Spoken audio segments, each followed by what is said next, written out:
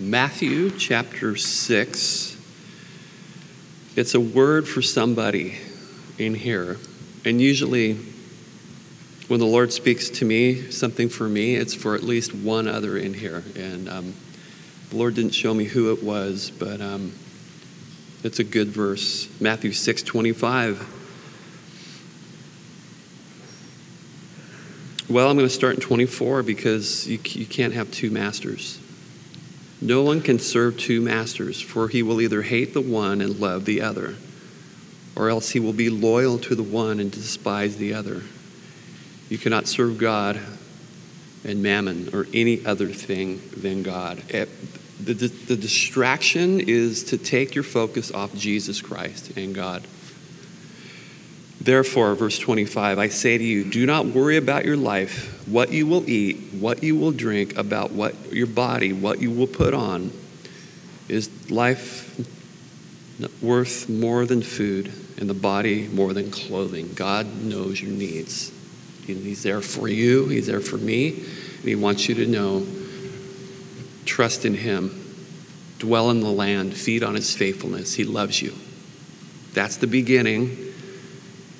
If you need a Bible, raise your hand, and one will be brought to you. I advise it today. It's going to be a good one because the enemy does not want you to know Revelation 13. He does not want this chapter to be taught because he does not want to be revealed for who he is, the deceiver and the liar of the world. Though he may appear as an angel of light, he may appear right, it may appear good, it may appear all is wonderful. Under the crust and the shell of his thin veneer of this outer goodness is nothing but darkness and pain and despair and death. But Jesus has come to give life, and that more abundantly. And those who are Christ, the evil one cannot touch. Amen? So here we are, Revelation chapter 13. It seems such a somber, serious chapter, but you know what? It is in one sense for those who don't know Christ. It's a wake-up call for those to open their eyes toward heaven and to receive the Holy One of Israel, the one who came, who was and is to come, Jesus, the King of Kings, the Lord of Lords, the Prince of Peace. Oh, rule my heart, oh Lord. Open your word to my heart as I open my heart to your word right now. Father, I pray you'd speak through me and that you would allow me to convey your message and not mine. In Jesus' name, amen. So in Revelation chapter 12, is mainly a view of heaven. So John's focus is up. And in Revelation chapter 13, he moves his focus from heaven down to the earth. Now his focus is what's going on earth in chapter 13. And I saw Satan like lightning being cast down from heaven for his words that he spoke against God, and he was cast down like lightning to heaven, and he's on the earth even today. Jesus has the title deed of the earth. He owns the earth now, but Satan is still, for a little while, has a little bit of his control over the planet. So it's got a kind of his little domain, and it's very little. Now, if you look at the domain of Satan, how very, very, very small it is, in comparison to the universe and how tiny the earth is, he's got this one little speck of dust in this huge thing that God's created. And the only reason he wants this little speck of dust, and the only reason the world wants the tiny nation of Israel to be obliterated, is because God isn't in it, and it's God's people that are in it that are rising up, and he wants the glory from God. He wants all of creation to worship him, and that is why he wants the attention of this little speck of a planet for all the world to worship him. That is the focus. That is the reason why he can't get it on his own. People aren't going to worship him as he is in spirit, because he's a spirit. So he must embody two people. and send them to the earth to convey his message. And that's what we're going to learn about today in Revelation chapter 13. The title of the message is The Antichrist and His False Prophet. Revelation 13 is an amazing chapter. The number of Satan literally is 13. Kind of interesting. He's in the chapter 13. I don't know if that was planned or not by man, but God surely ordained it to make me happy. Kind of a fun fact. I love numbers, and I thought, well, that kind of coincides. This is a demonic, chapter here.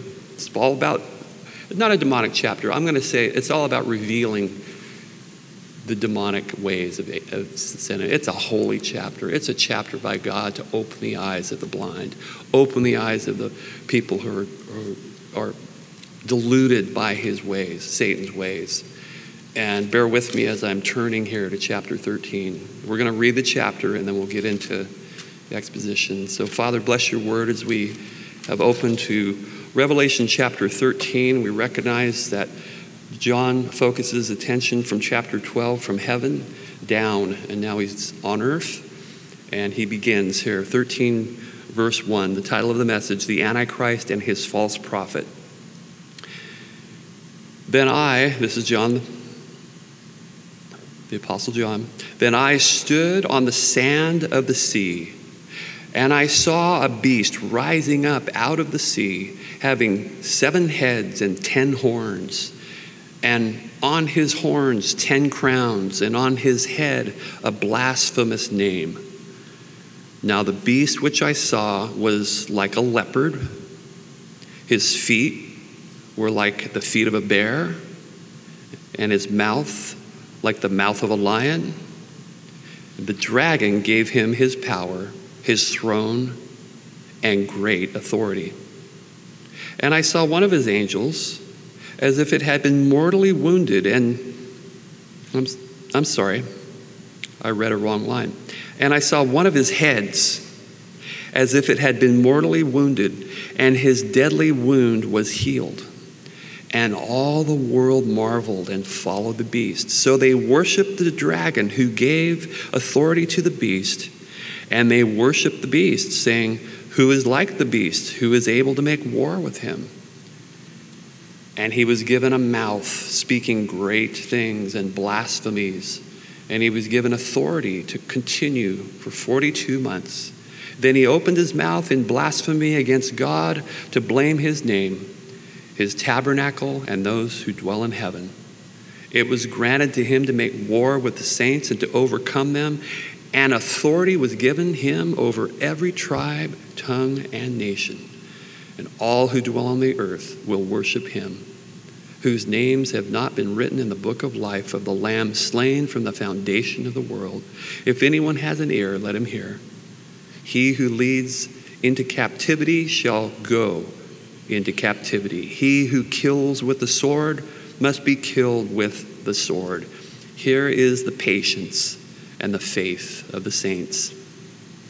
And then I saw another beast, second one, coming out of the earth, and he had 2 horns like a lamb, and he spoke like a dragon. And he exercises all the authority of the first beast in his presence, and causes the earth and those who dwell in it to worship the first beast, whose deadly wound was healed. He performs great signs, so that even he makes fire to come down from heaven on the earth in the sight of men. He deceives those who dwell on the earth by those signs which he was granted to do in the sight of men, or in the sight of the beast, telling those who dwell on the earth to make an image to the beast who was wounded by the sword and lived. He was granted power to give breath to the image of the beast, so that the image of the beast should both speak and cause as many as would not worship the image of the beast, who would not worship the image of the beast, to be killed.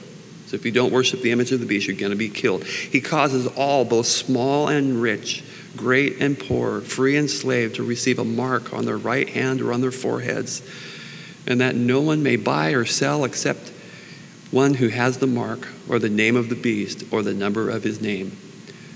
Here is wisdom. Let him who has understanding calculate the number of the beast, for it is the number of a man.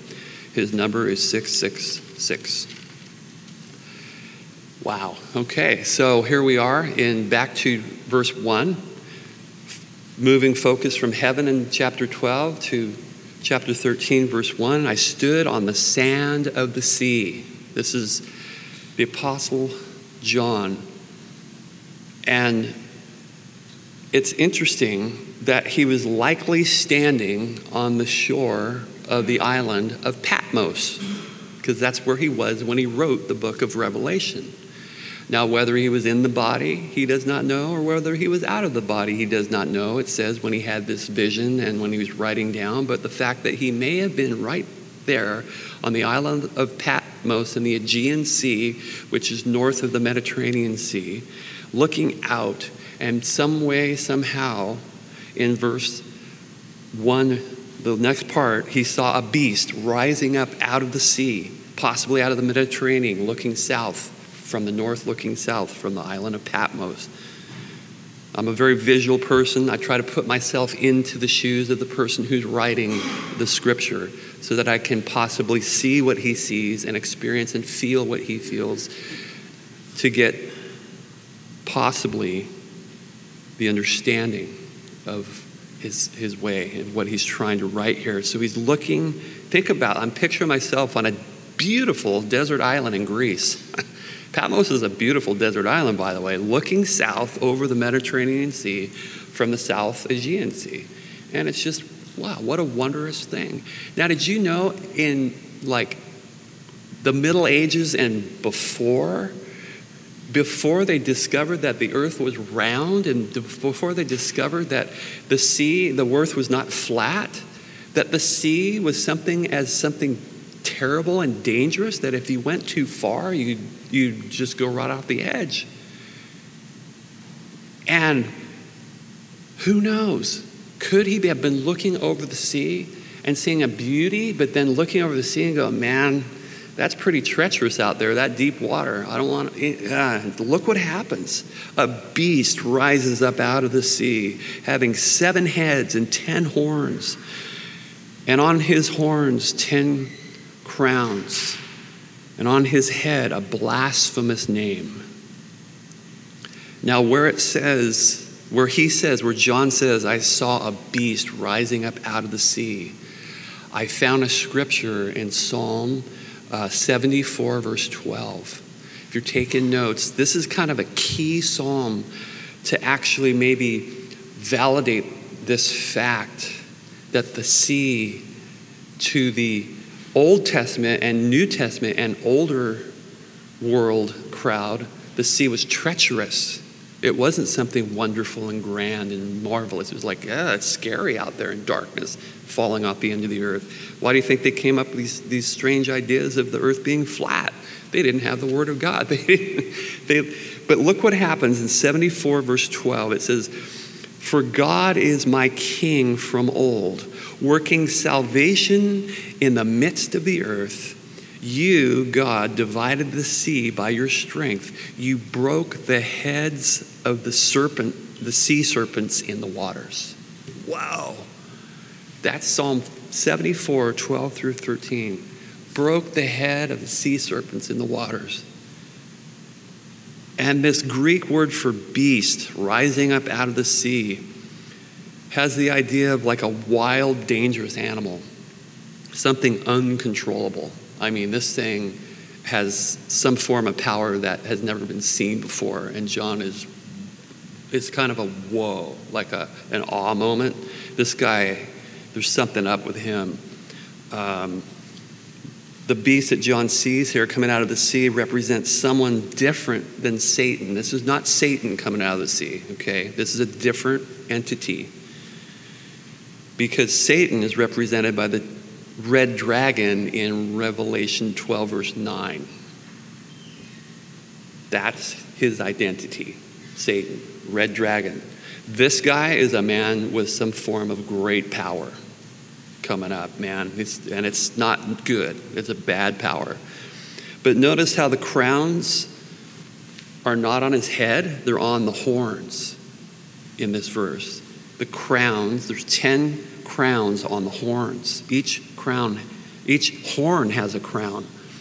But there's no crown on his head. The only thing on this guy's head is a blasphemous name.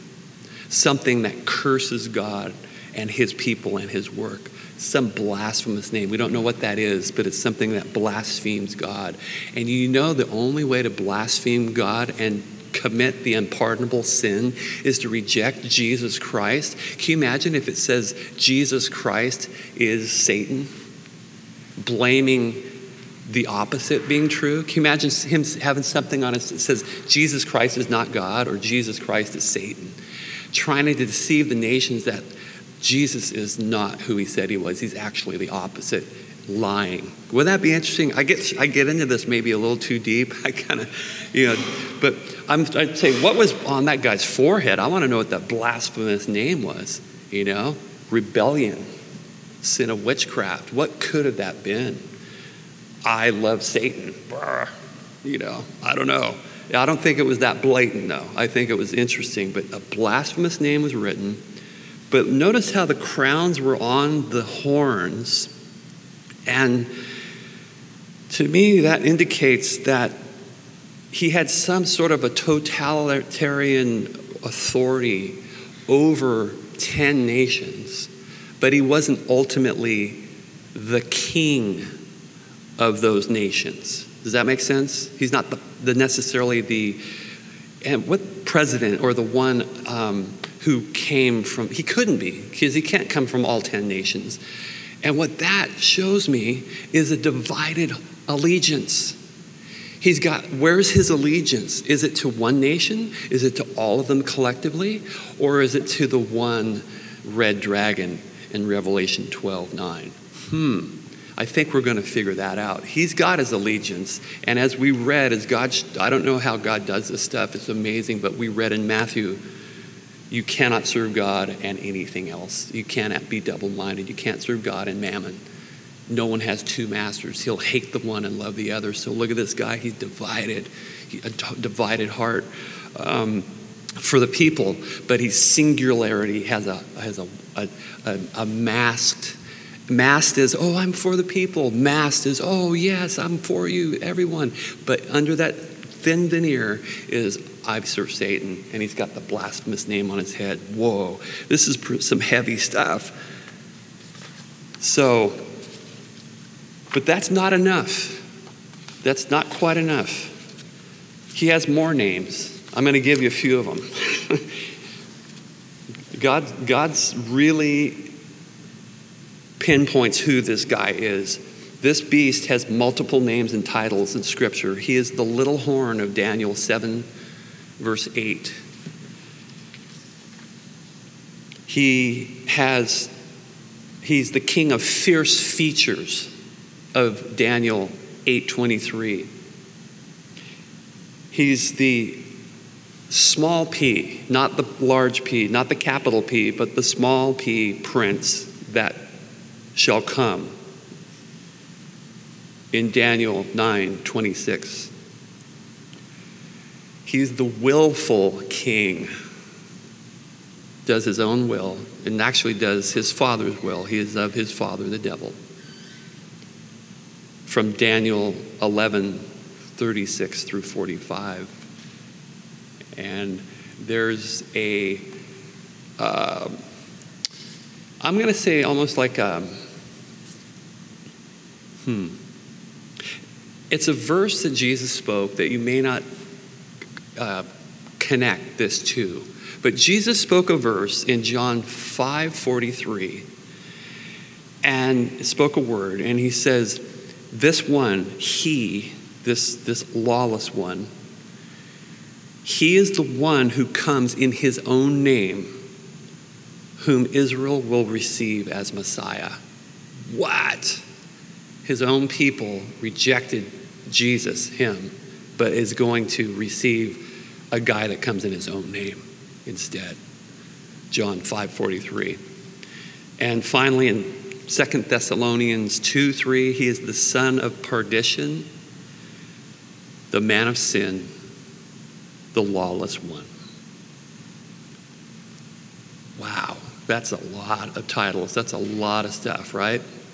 So John goes on to describe now what he did see rising up. Now he's going to describe more detail. Now the beast which I saw was like a leopard. His feet were like the feet of a bear. His mouth like the mouth of a lion. And the dragon, remember, Revelation 12:9, the red dragon gave him his power, his throne, and great authority. Because Satan cannot take his own power. He's a spirit. He has to embody someone to take power so that he gets the glory through someone else. It's interesting. Daniel chapter 7, for note takers, reveals these four beasts, but they're in reverse order.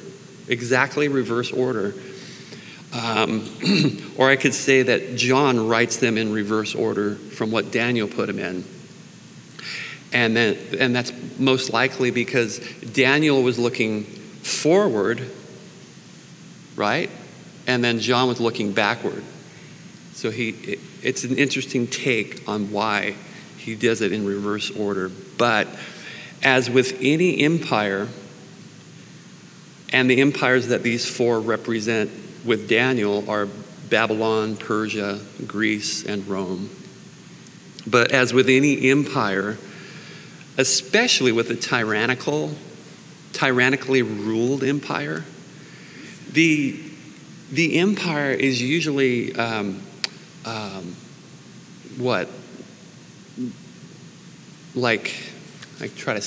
I lost my words here, but the focus of the whole empire is usually one man. In other words, when it's tyrannically ruled, it's like North Korea, Kim Jong-un, right? You don't think of anybody else but his name because his picture's everywhere. He's worshipped everywhere as basically a god. It's a tyrannical rule. When you have a kingdom like that, you think of the tyrant on the top, right? So in the same sense, this beastly man will speak words that the whole world wants to hear, and he's got this mouth like a lion, it says in verse 2, and he's going to just speak these just crazy words, pompous words against all kinds of things, but he's going to seem like a good guy. It's going to be like, yeah, this guy's like bringing peace. But Daniel 7:25 says, he shall speak pompous words against the Most High. He shall persecute the saints of the Most High, and he shall intend to change times and law. And the saints shall be given into his hand for a time and times and half a time, 3.5 years, 42 months, 1,260 days. And it's interesting how God defines this time. More than any time in all of Scripture, he defines this time in all different ways except for minutes and seconds, so that all men will know that when this time comes, you know this is the time. God said it in way more ways than one. But him saying in Daniel 7:25 these pompous words against the Most High, that sounds a lot like Satan, doesn't it? Remember when Satan said, I will ascend above the clouds, I will be like the Most High in Ezekiel 14? Well, Jesus said it's not what goes into a mouth that defiles a man, it's what comes out of a mouth, his mouth. The words that you speak come out. You can't reel them back. You know, once you cast your words out, you can't get them back. There's no line to bring. They're gone. And they're out there, and you got to take care of them. And we were reading in Deuteronomy 23 this week on Thursday, and we're talking about once the words leave, you can't bring them back. When you vow something, you've got to repay it.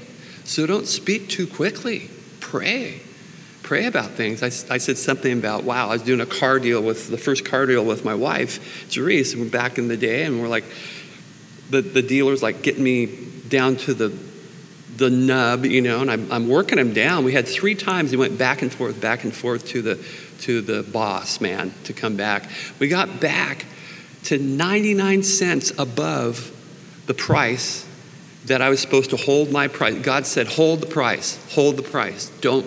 I'm like, okay, yes, Lord, hold the price. 99 cents above, and I say, okay, we did it. We brought you down basically from $2,500 down to 99 cents above what you have asked. And I pushed it back. I said, well, I'm sorry, there's no deal. And the guy reaches into his wallet, and he pulls out a dollar bill, and he puts it on the table, and he pushes it across the table. And I said, honey, can I have your change purse? And I took a penny out, and I put it on the table, and I put it back, and I said, you got a deal. And then I said, Jerice must have been thinking, who did I marry? Like, who is this guy, right? But when God tells you something, do it to the letter, to the T. When you know it's him, do it. And that's kind of the point, you know? You see this guy with pompous words. It isn't God. You know it's not, because the Spirit dwells in you. And when those words come out of your mouth and you've committed to something, do it, even when it hurts and even when you look foolish. That seemed very foolish, I think, maybe to many, very silly, maybe to some arrogant. But, you know, you're going to look strange to this world when you follow God to the letter. It's interesting. But you know what's going to end up? The peaceable fruits of righteousness are going to come through you because you're trained by the Lord and you're listening and obeying in a loving relationship. But it's very interesting in this verse 2.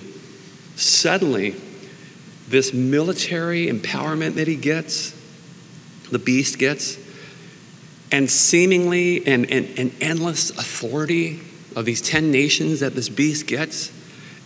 And he gets all of this, and now he starts speaking pompous words and blasphemous words against the Most High.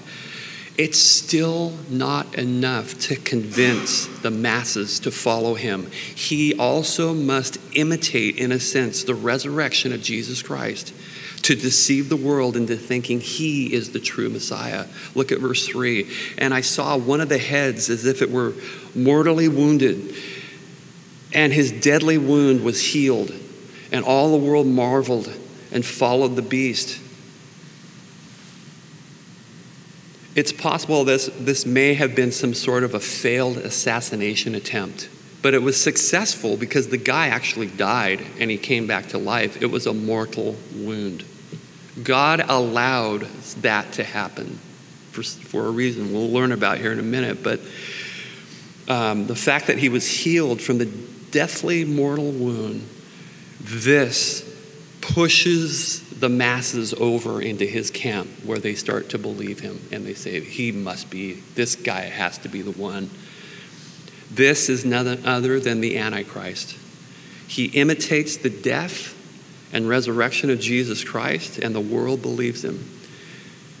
And the swift, miraculous recovery of the beast's mortal wound will cause his fame and notoriety and authority to increase throughout all the world. And the whole world marveled, it says, and followed the beast. Wow. Twice later in Revelation 13:12 and 13:14, this miraculous recovery is mentioned in connection to the world's worship and utter blind devotion to the beast. Let's look at verse 14. Look what they did now. So it pushed them into his camp. So they worshiped the dragon, who gave authority to the beast. So they worshiped Satan, and they worshiped the beast, saying, who is like the beast? Who is able to make war with him? Wow. As people bow down and worship this beast, they're worshiping Satan as well. Some of them maybe unwittingly, but some of them wittingly. It's very interesting to me that, you know, as Satan worship becomes more and more popular each year, it's still a small fragment of the population, you know. And the reason why it's a very small fragment of the population is because no one's going to go out and, not many people are going to go out and put a devil on their car and say, I worship Satan, right? They're not. Why? Because they think Satan is related to ugliness and horror and utter evil and just wretched but that's a false understanding of who Satan is and what he looks like. Because 2 Corinthians 11 verse 14 says, Satan himself transforms himself into an angel of light. Therefore, it is no great thing if his ministers also transform themselves into angels of light, ministers of righteousness. But their end will be according to their works. So they do, so they will die. They want to deceive, they want to kill, they want to steal and destroy. That will be their end as well. The Lord will have his say. Amen. Amen. This is why knowing, not just knowing, don't just be a hearer, and applying, being a doer of your word, is so important in every day, not just in the last day. Every day. It gives you discernment to avoid the possibility that you might even believe the lie that it is to come. But no one, here's the joy, no one is capable to deceive God's children who abide in Christ, because no one can snatch them out of his hands. They're all his. So God is good. Be aware, of your word, and be aware of his Spirit filling you, giving you understanding to the word. And if you haven't been filled in the Spirit, filled by God to understand his word, ask him. Pray, Lord, fill me in your Spirit. Teach me to understand, and he will. Verse 5, look at what he says, this beast, this Antichrist. He says, and he was given a mouth. Remember the mouth of the lion? Speaking great things and blasphemies. And he was given authority to continue 42 months. There's your 42-month indicator. 3.5 years. 40, 30-day months. 1,260 days. The world will be amazed at the power of the beast. They will believe he is so powerful that he cannot be conquered. He is the guy. He's the world ruler. He's the one the Jews were looking for to subdue the earth and to make them, their kingdom on the earth and rule the earth. They didn't know it was a heavenly kingdom, ultimately.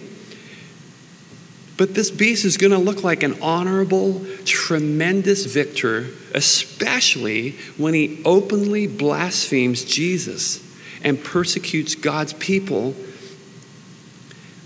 because that's what they want to hear. They want to see God's people as weak and cowardly and hang their hat on, they follow God, and look where they went up. Look where they end up. And they hang the hat. I knew I should never go be a Christian. Look what happens. But it's only for a short time. Very, very short. Man, this time is moving quick. Quicker and quicker, it seems, every year. Knowledge is increasing. It's amazing. It's almost like time is on as we get closer to the end, it's spinning faster. Time is just moving faster. But look at verse 6. Then he opened his mouth in blasphemy against God to blaspheme his name, his tabernacle, and those who dwell in heaven. So a more accurate title for the Antichrist is blasphemer. So it could be that name, the blasphemy, it just, godless blasphemer. I don't know what's written across his forehead, but for this end times dictator, he's going to speak so smooth with words dripping with honey, and people are going to lap it up and just go, oh, what a wonderful man, and follow that guy. He's going to bring a temporary peace like the world has never seen before. It's going to be one, and that's what everyone wants. What do you want, Mrs. Candidate of the world, I don't even know, beauty pageant or whatever. They always say world peace. That's what I want, right? 2 words, world peace. That's all they want, right?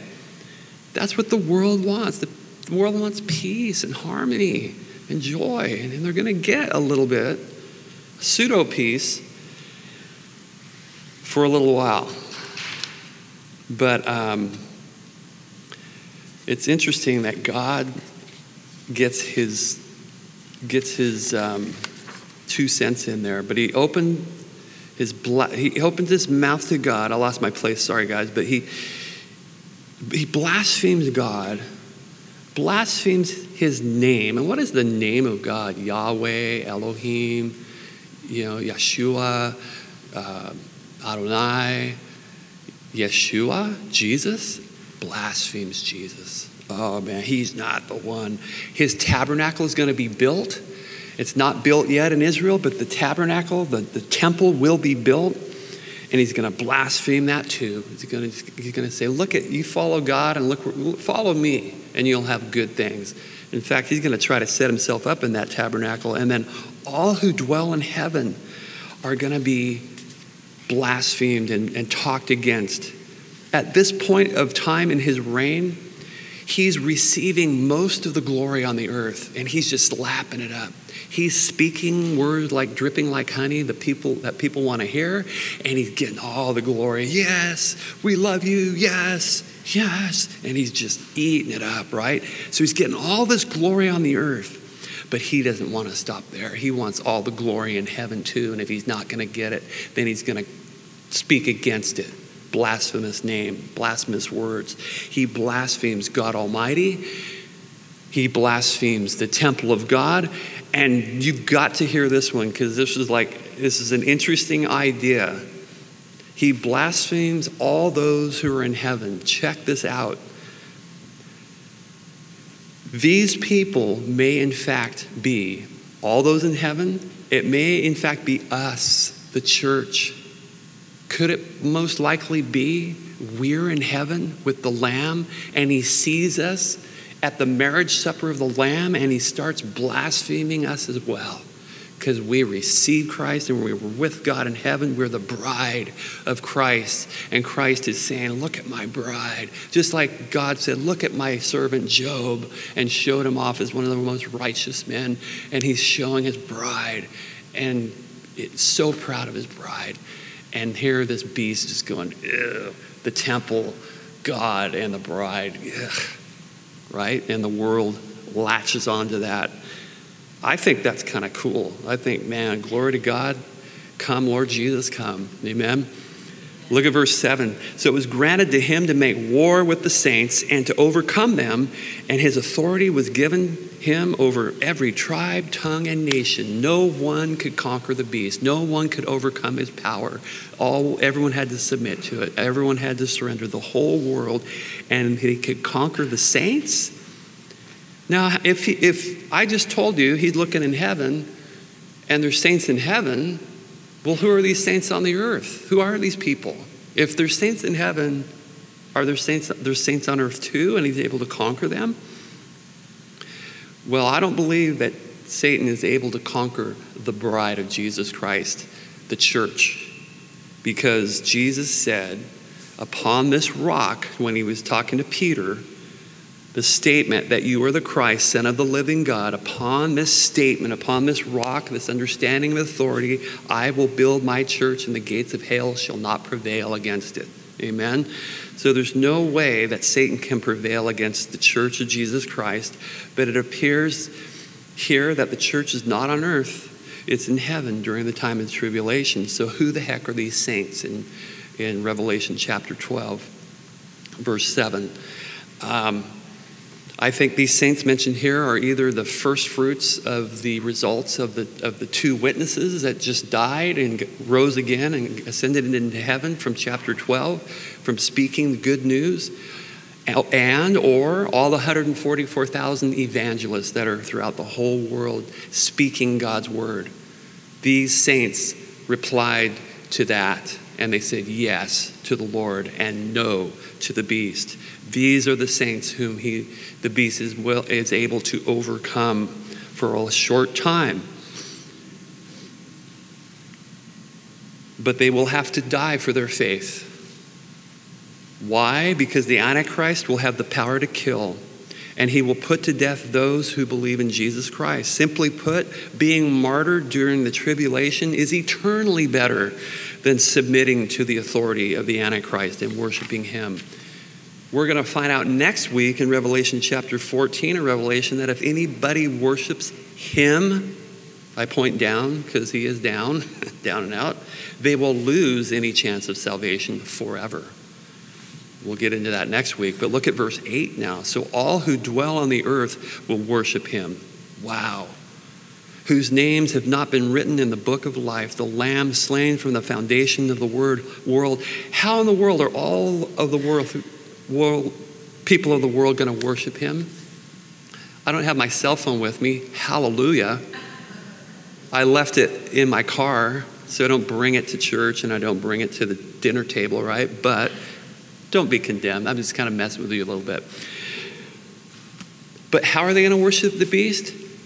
Quite possibly his image is going to pop up on your phone, just like these red alerts we get when someone's kidnapped, and they have access to your phone. Worship the beast, worship the beast. Who knows? That could be a way. I'm not saying it's the way, but it's an a way for the whole world to see and to make a choice right there. Who knows? And isn't it interesting? We get an apple with a bite out of it. The temptation of the original sin. And Apple Computer is the one that is making all of these phones that we might just... Isn't that an interesting thought? I don't know. I'm just putting it out there. A bitten apple. Oh no, Apple stocks just dropped 5 points. I don't know. Based on that statement. But you know what? Hallelujah. God is good. I have an Apple phone. I'll use it until God says don't use it. And when he does, I'll throw it away. So it's a tool. And right now, it's a good tool, but it can be used as an evil tool as well. And that's my point. What the enemy intends for evil, God can turn to good. But just be aware, Be aware. It's not... You wouldn't put it past the Antichrist to be able to bring worship to himself. They did it in Rome, where the Caesar would say, okay, take a little of this incense and put it in the fire and say, as you pass by, Hail Caesar, and you have to go, everyone would have to do that. Or they'd be persecuted or killed. They had forced worship, forced allegiance. It's all about allegiance. Where's your heart? Where's my heart? Is it aligned to God, the Bible, and his word? Or does it align to my own ways, the world's ways, or the ways of the enemy? Where is your heart aligned? And that's where you're going to end up. And if you're worried, I don't know, am I going to serve God? If that happens, will I deny him? Well, only you know where your heart's aligned. Align your heart to Jesus. Abide in Christ. Get in his word. Draw near to God. He'll draw near to you. And you will not be deceived, my beloved. He loves you. The enemy can't pluck you out of his hand. But Stalin did it. Hitler did it. Lenin did it. And that was tiny, minuscule guys compared to this guy we're talking about here, the Antichrist. These were like mini-me's of this guy. Radical. But the book of life contains the names of all of God's redeemed people. Revelation 20:15, if you want to reference. But the idea here is that no one who worships the beast could ever have been or ever will be written in the book of life. And after that dark statement, God has a little bit of light. He turns a little bit of light on here in verse 9. If anyone has an ear, let him hear. God has something very important to say to his saints that are on the earth during this time. He who leads into captivity shall go into captivity. He who kills with the sword must be killed with the sword. Here is the patience and the faith of the saints. This is a word of encouragement to all the saints who are going to experience a horrific and terrible persecution from the Antichrist, from all who do not receive his mark. He who lives by the sword, killing Christians, is the one who shall also die by the sword. God's going to have him killed basically by the sword or the mouth of the word of God that comes out of Jesus Christ. The word of God is going to slay the enemy. Amen. And the word of God is in you. my little children, and you abide in the word of God, and the enemy can't deceive you because the word abides in you and you're strong and you understand. That's like 1 John somewhere, but his love is so great. Don't be overcome by evil. Overcome evil with good. Trust in God. Don't be, oh no, it's freak out. No, it's wonder. God's coming, and you're on the winning team. You have the end. You have the beginning, the middle, and the end of life, and you know what's coming, so we can be at peace. But this guy, he's gonna persecute these people, but their persecution will not be in vain in the Lord. God is going to vindicate them soon. So he throws in a tidbit of hope for the people on the earth. That verse 9 and 10, and then what happens? Once God gives a little bit of glory, a little bit of joy, a little bit of peace, a little bit of hope, something to hold on to, look what happens in verse 11. The enemy comes in like a flood, and he rises another person out of the earth. First he came out of the sea, this beast, number 1. Now you got beast number 2 coming out of the land. Verse 11. And I saw another beast coming up out of the earth, and he had 2 horns like a lamb, and he spoke like a dragon. Man, this guy looks like a lamb, but he speaks like the devil. If you're discerning. If you're not discerning, he looks like a lamb and he speaks like a lamb, right? But if you're discerning, you get it. Revelation 16:13 says, I'm jumping forward because there's a verse that kind of connects this. I saw 3 unclean spirits like frogs coming out of the mouth of the dragon. That's Satan, the red dragon from Revelation 12:9. Out of the mouth of the beast. That's the Antichrist, or what we'd like to term as the blasphemer. And out of the mouth of the false prophet. So here you have a form of an unholy trinity of sorts. Satan is trying to be like God, imitating himself like the Trinity, an unholy trinity. But Jesus said in Matthew 7:15, beware of false prophets, for they will come to you in sheep's clothing. They're going to look good. They're going to look like your friend, but they're going to deceive you. And they aren't who they say they are.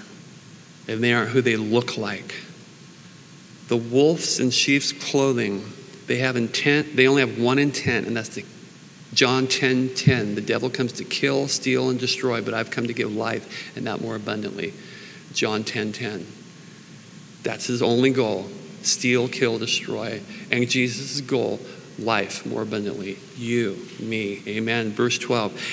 And he exercises this beast, all the authority of the first beast, and in his presence, he causes the earth and all who dwell in it to worship the first beast whose deadly wound was healed. Satan empowers not only the first beast, but this second beast to cause the whole world to worship this first beast who had the deadly wound. So the deadly wound, this mortal wound, is mentioned several times. And the mortal wound is the main focus of the false prophet by which he deceives and draws in the people of the world to worship the first beast. He's going to say, look what our God did. Look how our God raised him. He is God. He's the fake Jesus, so to speak. And he's going to focus. And don't we do that as Christians? Don't we focus? Didn't Paul do it? You're going, wait, what's he talking about, Pastor? The mortal wound, the mortal wound, not the spiritually eternal wound. The enemy mortally wounded Christ. He died physically, completely dead. But he rose back from the dead, right? Don't we celebrate the resurrection? And didn't Paul say, without the resurrection, your sin is in vain? If Christ did not rise, our sin is in vain. Go do what you want. We don't even have a religion without that. He must rise from the dead. So look how the emphasis is all on the wound and how he came back was healed. Wow. It's like it's a full-on false Christ, false sign kind of thing. But it goes on here, verse 13, to signs now. Now it's with your eyes. What comes in through your eyes could deceive you. Be careful.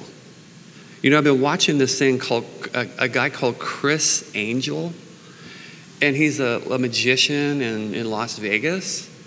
And I mean, he did one thing. It was so absolutely, really, like, it seems like demonic almost. Like you're going, how in the world could this guy do this? He's on the top of the Luxor in a like 12 stories up, and he goes, okay, I want you to randomly pick people to come up here. And I want you to, and he's on a bullhorn speaking down from the top, and he's saying, I want you to look on your watch and calculate how long it takes for them to go from down there to up here. You know, up the elevator and up the stairs and out the door and up to me. So, okay, go. And so they counted them all. They came up, and it took like 5 or 6 minutes for them to reach the top to him. And he goes, okay, so I have this bandana. I'm going to throw it down to you, and this is going to be the trick. Oh, are you ready? And everyone's all, yeah, and everyone's like cheering for him. And he throws this bandana, and the whole group of about 15 people start looking over the side, and you have this continuous shot, a video of the bandana getting thrown down, and it's spiraling down, and you look, and all of a sudden he's down there catching the thing he threw from 15 stories up, and they're all down there cheering. And I'm like, you know what, that is interesting. If that guy, a magician, can perform something that amazing, just think how this is going to be to 1,000,000 times more than that, right? So be careful what you see with your eyes. Your eyes can deceive you. That's why God took my eye. No, I'm just kidding. To make me a little bit more discerning, right? But the point being is, we discern things by God's word. Through his word, people. We must know him. But to know him and to fellowship with him is to actually relate with his sufferings. Did you know that suffering produces patience, and tribulation produces patience? And James says, if you allow that patience to have its perfect work, you're going to be complete, lacking nothing, completely delivered from everything, because you've given Christ your heart and your life and your whole way. You'll be delivered from all kinds of things that ensnare you from his word. It's so good, it's so true, and it's so right. Trust God, he loves you. It's amazing. I don't even know where I am in the scripture right now, you guys, but that was a side thing. But I was trying to explain a point. Be careful with what we see, okay?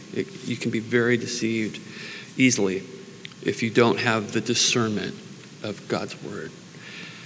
So beware of false prophets, sheep's clothing, wolves, destroy, kill, steal for their own selfish gain. Verse 13. So now he's able to perform great signs. So to me, really, I mean, as a human, not as a Christian, just as a man, that magic trick that Criss Angel performed, that thing was a great sign to a non-spirit-filled Christian. That was one of those, whoa, there's something way different about, I'm going to follow this guy. And you should see his following this kid. Man, interesting. But I get it. I was almost lulled into the thing. I'm like, whoa, man, it was too good. I'm like going sideways. It was so amazing. And now that I've given his name, you're all going to go watch it. And now you're all going to get deceived. I'm kidding. I'm totally kidding. No, you will not, my children. God's saying you will not be deceived because you know me, you love me, and you trust my word. But it is interesting sign of the times. So here we are, verse 13. He performs great signs so that he even makes fire come down from heaven on earth in the sight of men. Do you remember the two witnesses from chapter 12 doing the same thing and even fire coming out of their mouth? There's a scripture in 12 that says the fire is going to come out of your mouth at your will, and you're going to consume your enemy, whomever you want. Basically, God gave them autonomy to just blast people with fire coming out of their mouth. Read chapter 12 again, you'll see it. It's pretty radical. But here's another imitation. Fire coming down from heaven. Satan's trying to imitate God again. Do you remember the case of Moses when he went before Pharaoh and he was at the magician's court, and he threw his rod down on the floor, and Moses' rod became a serpent, and then the two magicians did their incantations, and then they threw their rods down, and they became, little garden snakes too, right? But then Moses' serpent went and devoured the two garden snakes, and it became a rod in his hand again. Well, some people discount the magician's miracle. It's very quite possible that the enemy is able to do a duplication of a miracle, and it was real. It wasn't like a fake, like trick. Like it was possibly a real miracle satanically. But God is greater than any satanic miracle and will swallow up. Amen? God's miracles swallow up any of the enemy's miracles. And his snake swallowed the other two. So the enemy tries to do two ways. Isn't that interesting? He has two mouthpieces on earth, false prophet and the Antichrist. And all the way back Moses, it was two serpents. I don't know. That's kind of an interesting point. But we know the names of these two magicians also. 2 Timothy 3, verse 8. If you want to turn there, I'm going to read it. If you don't, just notate it. It's Jannes and Jambres. Remember those two guys? Those were the magicians in the court of the Pharaoh. Those are the guys that did it. 2 Timothy 3:8 it says, now as Jannes and Jambres resisted Moses, so do these people of the earth resist the truth. Men of corrupt minds, disapproved concerning the faith. And they will progress no further, for their folly will be manifest to all, as theirs was also. As Jannes and Jambres' folly was manifested because their snakes were swallowed up by Moses' greater snake, so the folly of man that follows his corrupt mind and his disapproval of faith, not trusting God by faith, but just walking in your own ways, their folly is going to be manifest to all. And Satan's folly, the Antichrist's folly, and the false prophet's folly will be manifest to all as fake. Amen. And God's going to have his day and his moment, and it's coming. I can't wait. It's coming. But I'd also like to mention that the prime evidences for Jesus' authority were not based in signs and wonders. It was mainly based in his fulfilled prophecies. That's a greater thing than signs and wonders. So Jesus didn't come to proclaim his own name, but the name of his Father. It's always someone greater. He's always doing his Father's will, always inquiring of what God wanted. And he's given us an understanding of how to relate and how to actually live like he lived. Because he knew we're weak and we need help. But this, the evidence of the authority of Christ was his fulfilled prophecies, basically. Now, the miracles were partly evidence, but that's not the primary evidence. Don't get me wrong, it's great. He did great things. He did amazing miracles. But you know what he said? Greater works than these shall you do. So he wasn't putting the emphasis on the miracles. He's putting the emphasis on the relationship and getting close to God and saying, if you're close to me, just speak the word and it will be done.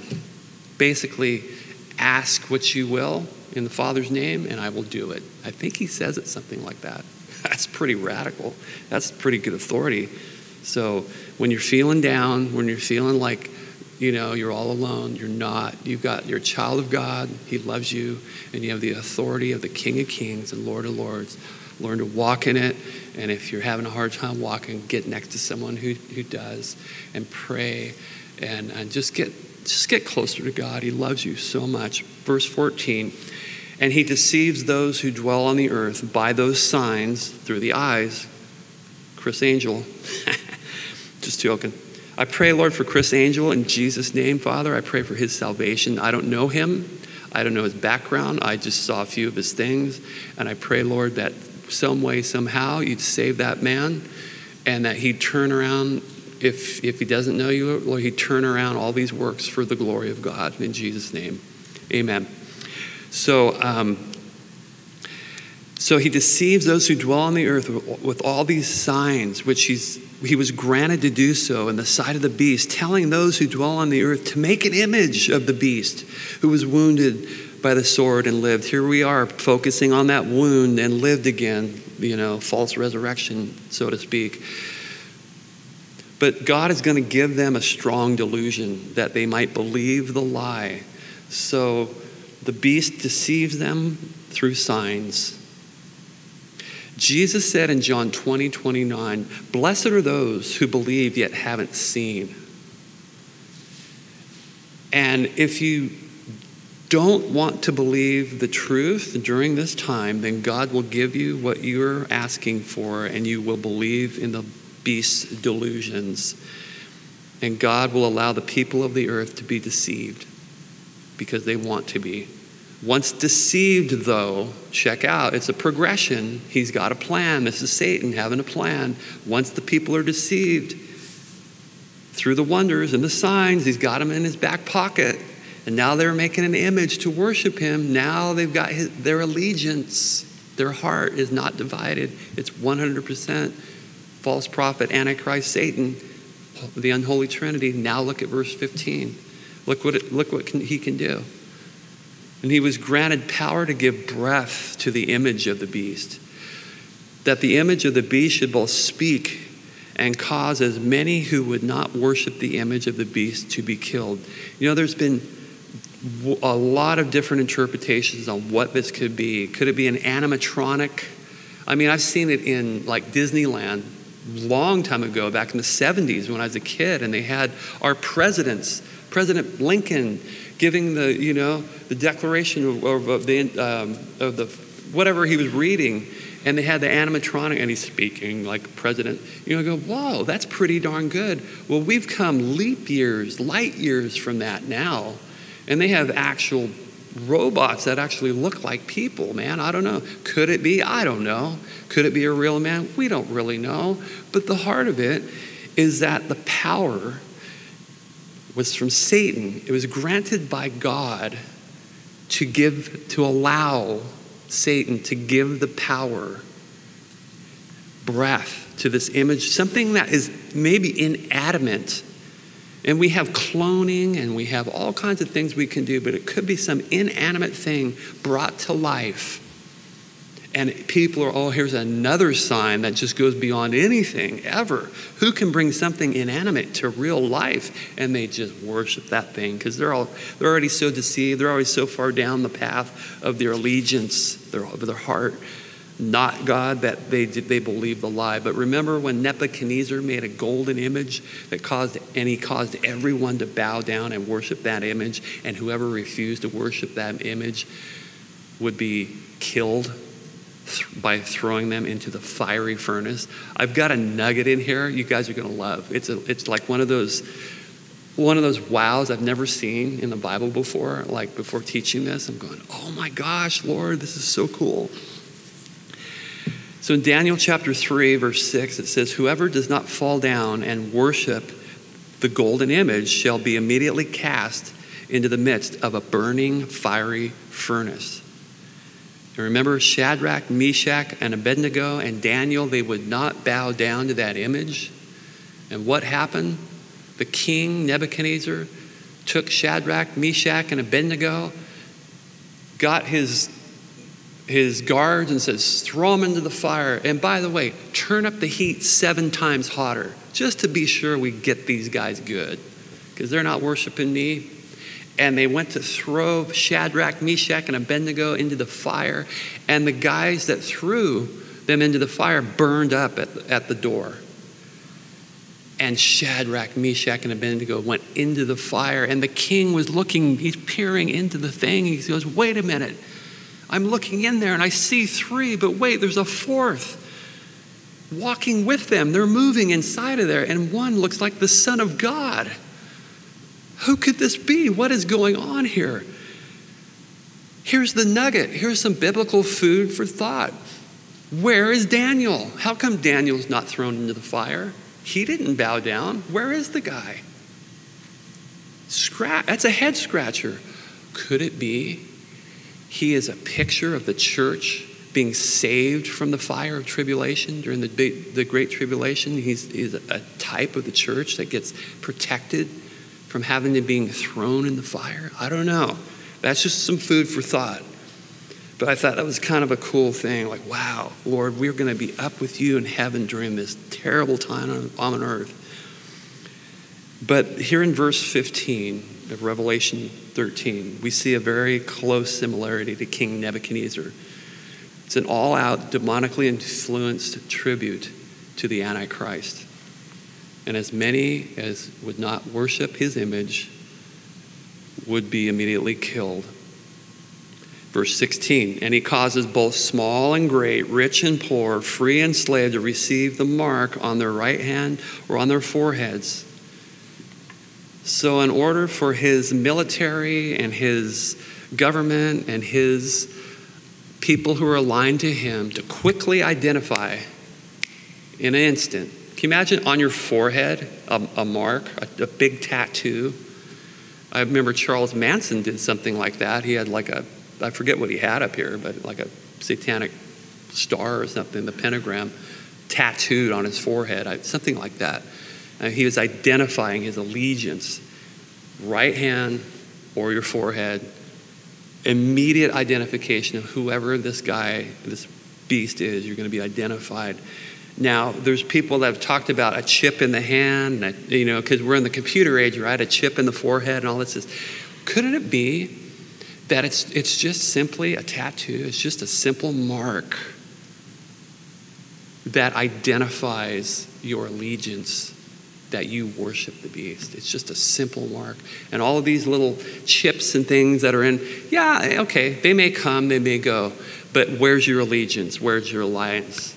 Now, the chips may come before the mark. So everyone's going, oh no, I'm not receiving the chip. Oh no, it's a freaky thing. I don't know. I'm not trying to get you to see it one way or the other, except to just be aware.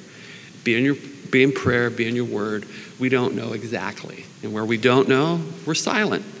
But we make inferences to what we might think it would be or could be. So it's just some more, a little bit more biblical food for thought. But, the New World Order that under George Bush rapidly started progressing. I mean, I was so sorry I voted for him, really, after what he did and what he stood for, that after the fact I found out, I'm like, oh, shoot, man. Sometimes you vote for someone, you go, okay, it's the best of the worst, I guess. You vote, and you go, whoa, it's even worse, because where's his allegiance? Where's his alliance? I don't know. I really don't. But, man, the guys in office today, I have an idea that his alliance is with Jesus, man. He's got a form of alliance with Christ. It's interesting. And this could be a season of grace for the world, that the Lord is giving us a little bit more time before Jesus comes. And then and he's going to make black, white, and then, should I tell you? I think I told you that the word for 2020 in my personal life is upheaval. I'm not saying for us or the church, but I'm saying it's the year of upheaval. And I don't know if it's for the church or it's for us or it's for the world, but I know upheaval means what that means. God tears down to build up. It's all good. It's wonderful. It's not heavy. It's not oppressive. It's joy. Lord, the upheaval, upheave my flesh, upheave my will, upheave who I am so that I can be more of who you are. And if it's for the church and the church is going to do an upheaval, hallelujah, Lord. Bring it to your will and to, that your glory may be made known. But the upheaval is going to come. If you're following Christ, you're going to be persecuted or you're going to be talked wrongly about because you love him. So he's got this mark on all the people, rich, poor, slave, free, everybody on the world's got this mark. But the New World Order or the government or even the current UN could rapidly establish a one world cashless, solely digital society where a person must be identified with a mark in order to buy, sell, or trade. Look at verse 17.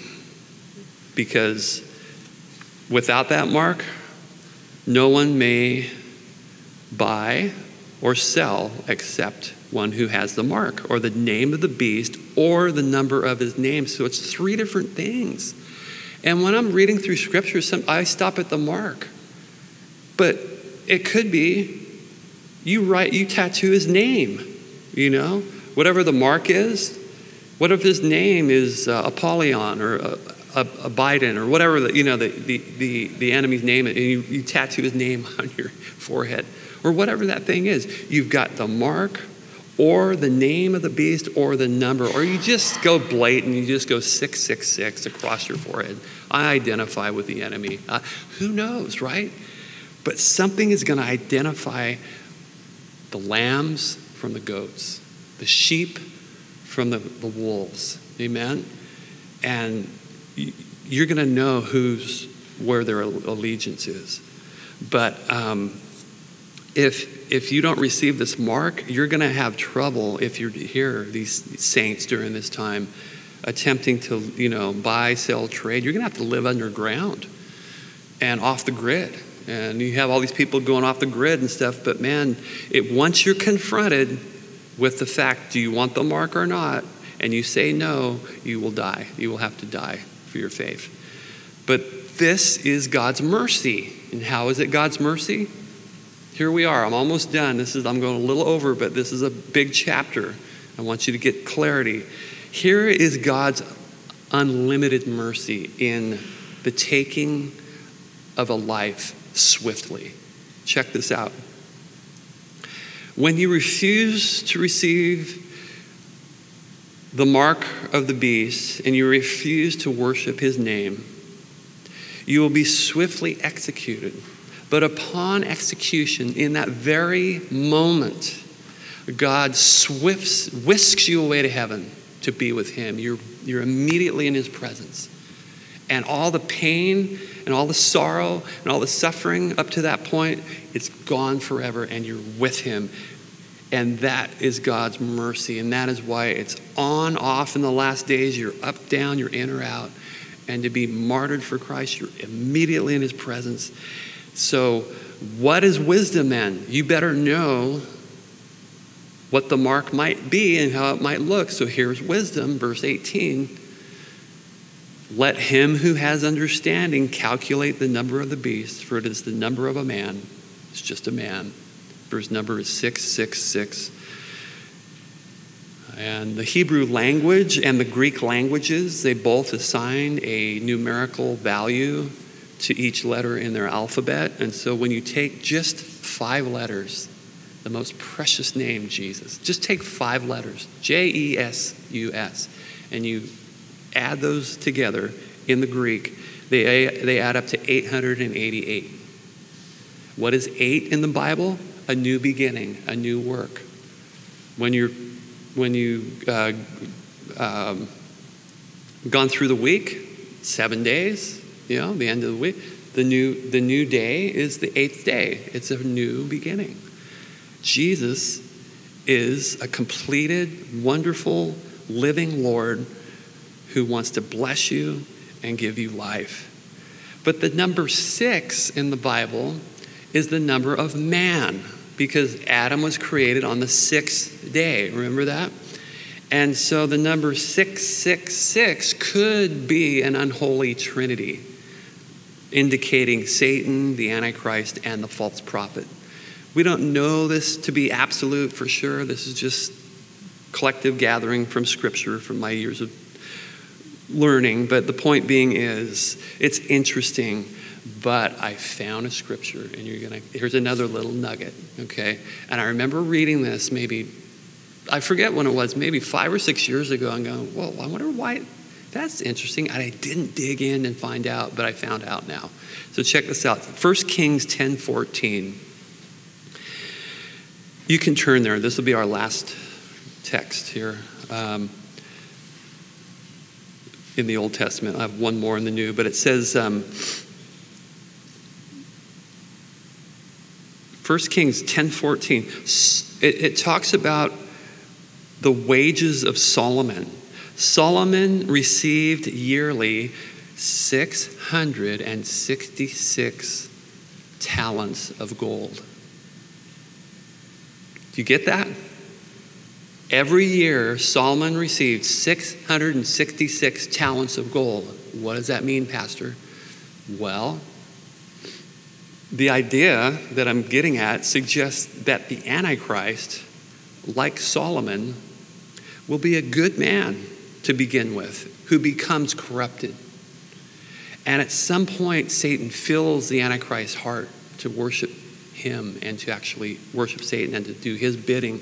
But remember how in Solomon's disobedience, how God said, don't take multiple wives. He took multiple wives, and it led him into idolatry. He started out good and ended out bad. Oh my gosh.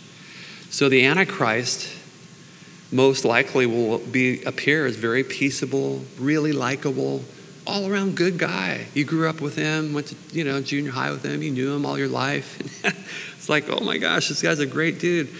And all of a sudden Satan fills his heart and he turns on the world and he demands to be worshiped as God in the temple. So Revelation chapter 13 describes these two beasts, the first one, and they're both satanic imitations of something God did prior. And Revelation 13, beast number 1, misrepresents himself as the Christ, the Messiah. He's a false Christ. He's a blasphemer. Beast number 2 represents himself as a false John the Baptist, one who proclaims the one who's to come. And Satan empowers both these beasts to do his bidding. And he can't create, but he effectively deceives the whole world through these two very believable imitations. But just so, this sermon does not end with 666. Let's read verse 1 of chapter 14 for next week, shall we? Let's just have a little joy about this thing, because it's pretty heavy stuff. Because there's great joy in heaven. When one sinner comes to repentance, all of heaven rejoices. There's just a party going on, right? So it's always a party going on in heaven in a good way, in a good sense of party, right?